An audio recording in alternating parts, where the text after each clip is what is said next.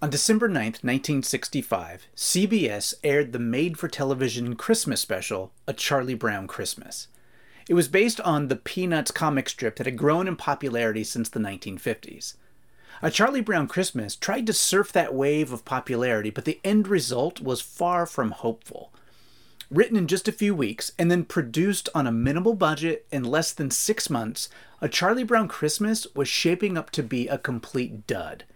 Against the current trend of animated movies, the whole cast was made up of child actors, which at best was a wild card, a gamble in the first place. And then on top of that, the musical score is kind of melancholy, and the main character is basically depressed throughout most of the movie. To top it all off, the show was a direct assault on commercialism, which is a horror to retailers during the busy buying season.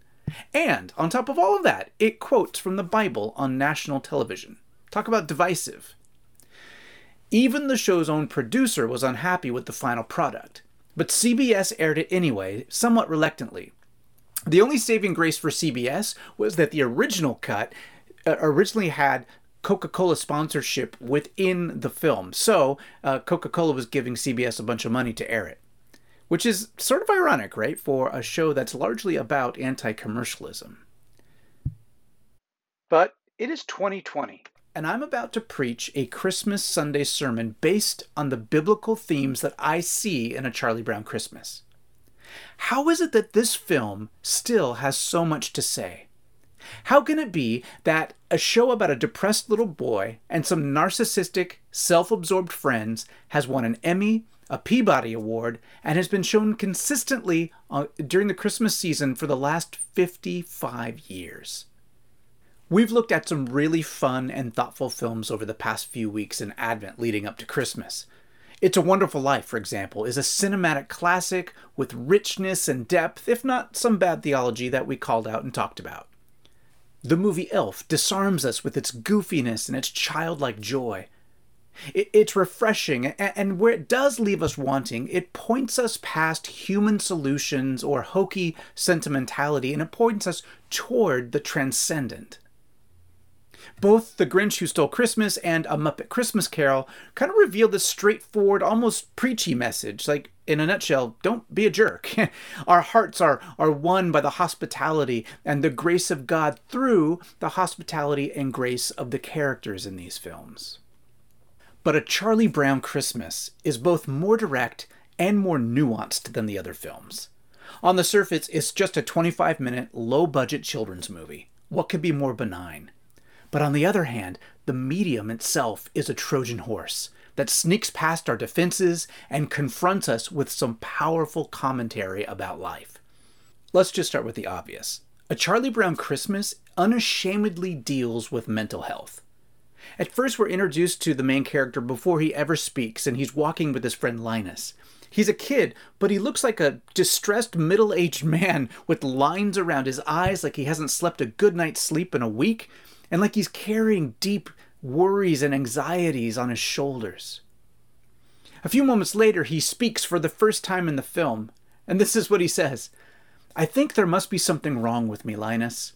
Christmas is coming, but I'm not happy. I don't feel the way I'm supposed to feel. I just don't understand Christmas, I guess. I like presents and decorations, but I'm still not happy. I always end up depressed." Can we just pause for a moment and say how profoundly freeing that statement is? If we're being honest, I would venture to bet that most of us have felt like Charlie Brown around the holiday season, and some of us might feel that way around every holiday season. In a culture that at least is giving more lip service to mental health lately, it's an animated cartoon from 1965 that does the best job of normalizing depression in its lead character. Now, what follows is a realistic sampling of how our culture responds to depression. So first of all, we have the subtle shaming, right? Charlie Brown has just voiced his honest feelings, and Linus just says, "Charlie Brown, you're the only person I know who can take a wonderful season like Christmas and turn it into a problem." Maybe Lucy's right. Of all the Charlie Browns, you're the Charlie Browniest. Now, Linus, who does get one of the best lines in the film later on, starts off as a bit of a heel. Instead of listening to his friend and empathizing with him, he seems to say that Charlie Brown ought to feel differently, that he ought to be happy, further enforcing Charlie Brown's distress that he doesn't feel happy, as if he were choosing not to feel happy. Then he tries to make his friend, who already feels isolated and unliked, like notice he doesn't get any Christmas cards, he tries to make him feel like he's the only person on the planet who ever gets down around Christmas time. Let me just ask you, and since you're at your home, you can do a show of hands if you like. Is Charlie Brown the only person you know who doesn't always feel happy at Christmas? Yeah, I didn't think so. As the show goes on, we're met with other so-called solutions to Charlie Brown's problem.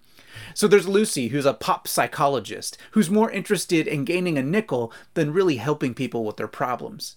She represents our tendency to want to gain power over things by naming them. So rather than listening and walking in relationship to Charlie Brown, she always is trying to identify his phobia, his fear, not necessarily so she can help him, but so that she can label him. We do this all the time with the fad of personality tests that's out there lately. We get our Myers-Briggs letters or our Enneagram number, and then we give each other labels. You're a 1, or a 6, or an 8, or an ISTJ, or whatever it is. Personality tests are not designed to tell you who you are. They're designed to reveal your tendencies and how you most typically interpret the world. And the point is to take that information and to work on our blind spots and to grow in our strengths so that we can become more whole and healthy. But far too often, we take our label and then we claim we can't change and then we get stuck in our ways. Lucy offers about as much help to Charlie Brown as a mechanic who charges you to tell you why your car's broken, but then doesn't offer to help fix it in any way, shape, or form. Lucy's the Dr. Phil or the Dear Abby of the world who offers cliches and advice rather than transformation or good, competent care from a decent counselor. Lucy represents two more solutions in our popular culture as well. She says that Charlie Brown needs involvement, and sometimes involvement can be really good, really helpful when we're feeling down. But as any medical practitioner knows, offering a prescription without really listening to the patient or understanding their problem could be considered malpractice. What Lucy seems to be offering is the worldly gift of busyness. If you just stay busy and distracted, you won't have time to feel down. That is, until you get by yourself, which is most evenings and mornings, right? And in the end, you have not dealt with your problem at all. You've just stayed busy. Finally, Lucy tries the good old technique of trying to sympathize with Charlie Brown by offering her own story of depression, which turns out is not at all the same thing he's experiencing. Her feeling down every Christmas is not the existential crisis that Charlie Brown is going through. It's disappointment that she doesn't get what she wants for Christmas. And what is that? Well, real estate, of course. Then there's retail therapy, represented in Sally's letter to Santa, where she asks for cash, particularly 10s and 20s, please, and Snoopy the dog, who's entered a Christmas decorating competition. These collective scenes of Charlie Brown's friends remind me of Job's friends from the Bible. Job is suffering, and all they do is patronize him by either telling him it's not that bad or by blaming him for his own misfortune. Or I'm reminded of Kohelet, the writer of Ecclesiastes. He's unhappy in life, and he tries all that the world has to offer: fame and riches and sex and power and leisure and hard labor, and in the end he finds it all meaningless, like chasing after shadows, like trying to grasp wisps of smoke. And that's about the substance of the world's promises to help us feel better. So how can a Charlie Brown Christmas film rightly form us who are trying to follow Jesus? Well, I think it helps us deal with our depression and anxieties, first by normalizing those feelings, by representing them in a main character. And before I go any farther, I want to be explicit in saying that there is a wide range of depression and anxiety experienced by lots of different people. It ranges from a general unrest to, on the other side, being just debilitating depression that sometimes manifests itself with feelings of suicide or self-harm. And I just want to say right now that if you're feeling extremely debilitated, that form of depression, if you're having trouble just functioning day to day, I encourage you to make a plan. Like right now, reach out. Because of COVID, this sermon is pre-recorded, and that means two things. One, you can pause me whenever you want. You could pause right now and reach out to someone right now. And it also means that I'm not really preaching this sermon as you're listening to it in this moment. So if you don't know who to call, you can get a hold of me, and I'll walk with you and point you towards some resources that can really help. Now, for those of you who aren't feeling that extreme depression or anxiety, but you might be feeling down or disappointed or just off, right, during the holiday season, I think this film is helpful in the sense that it openly names depression. It deals with truth. We identify with the main character. And all of this is biblical in the sense that the Bible and faith in God includes being real with our emotions. Nearly a third of all the Psalms are lament psalms. They give voice to the disappointment and despair of the psalmists who have very real struggles with faith and with hope and with belief. We have a whole book called Lamentations, literally about lamenting, and that gives voice to our own suffering. The story of Elijah and the prophets it includes a scene in the wilderness where he's depressed and suicidal. See, the scriptures don't shrink away from mental illness like much of the cultural cues we get from our society suggests that we do. Even the Christmas stories, the Gospels, they give voice to fears and anxiety. You know, we often think of Christmas as a joyous time, and rightly so. After all, the God of the universe came to rescue us. I mean, that's worth all the hallelujahs. But if you read the stories, you'll see Mary and Joseph bearing the weight of angelic visions. I mean, were they going crazy? Were they having delusions? Mary and Joseph are then working through relational trauma. Was there infidelity? What will the community think? Is our marriage going to end before it even begins? Then you've got Elizabeth and Zechariah who have suffered into their old age from infertility. They're shepherds who are on the margins of society, who lived complete lives being second or third class citizens. There's magi who were esteemed in their own country, but once they got to Israel were held in suspicion by the Jewish people. And then Jesus' own family are refugees for almost 2 years in Egypt before they're allowed to return to Palestine. It's in the stress and the darkness and the hardship of these very real characters that Jesus was born. I say all of that because it is normal and natural to feel down sometimes. And our faith encourages us to be honest with our emotions. Our scriptures give us words and prayers and permission to cry and to be angry and to feel sometimes faithless.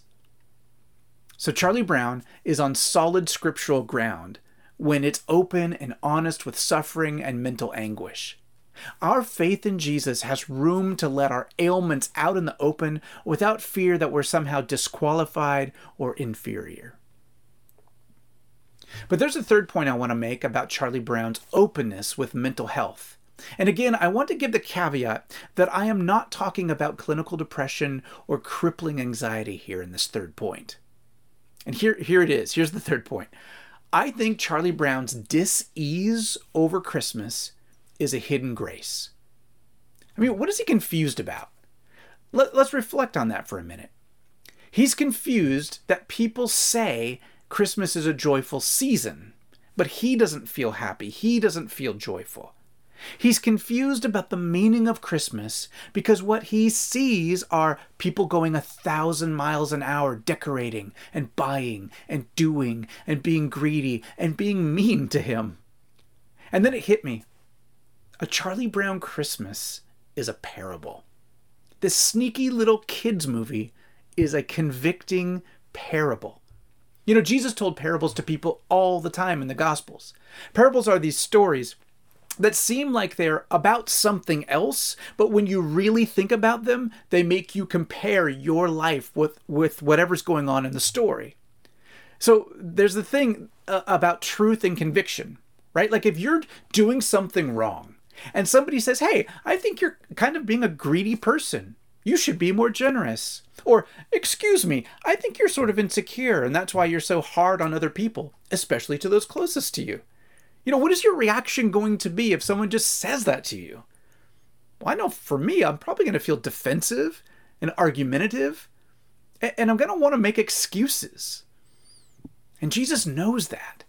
And so when he's talking to people, he would tell stories like the word of God is like a seed that fell on different soil. Some was rocky and some was hard. And in some there were shoots that came up, but then weeds, the cares of the world choked them out. And some fell on fertile ground, where it produced quite a harvest. Now, a story about seeds and soil doesn't seem like anything, right? You walk away from a teaching like that, and then you start to think to yourself, how am I receiving the Word of God? Dang, I'm letting my busyness choke out my life with Jesus. Or darn, I've neglected the roots of my faith and I'm feeling dry and lifeless. I need Jesus. See, the film is a parable of sorts because even though Charlie Brown is the depressed kid and the sort of wah-wah Debbie Downer of the bunch, you've got to ask yourself, are these normal kids really that healthy? Don't we all laugh at Lucy and her therapy stand because she's ridiculous, so she's over-the-top greedy?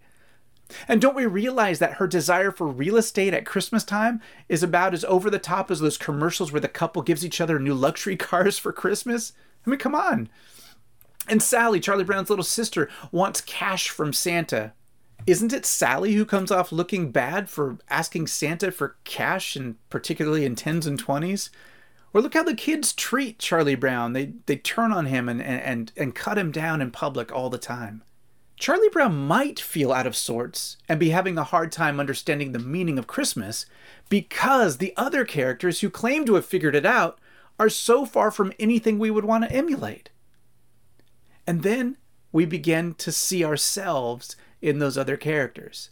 And as soon as we do that, the parable has begun to do its work in us. We're convicted maybe by our own busyness or greed or failure to have patience with other people who are just being honest about their depression or their feelings rather than hiding it like the world wants us to do.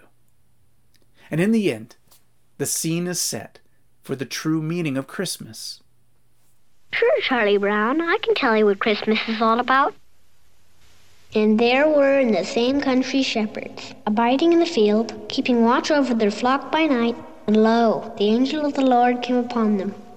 And the glory of the Lord shone round about them. And they were sore afraid. And the angel said unto them, Fear not. For behold, I bring you tidings of great joy, which shall be to all people. For unto you is born this day in the city of David a Savior, which is Christ the Lord. And this shall be a sign unto you. Ye shall find the babe wrapped in swaddling clothes, lying in a manger. And suddenly there was with the angel a multitude of the heavenly host praising God, and saying, Glory to God in the highest, and on earth peace, goodwill toward men. That's what Christmas is all about, Charlie Brown. So what is the true meaning of Christmas? It's that we're screwed up. That some are depressed and some are greedy, and some are running from facing their own sin and pain by staying overly busy. And then some are really sneaky about that by helping people so it looks like they're super holy.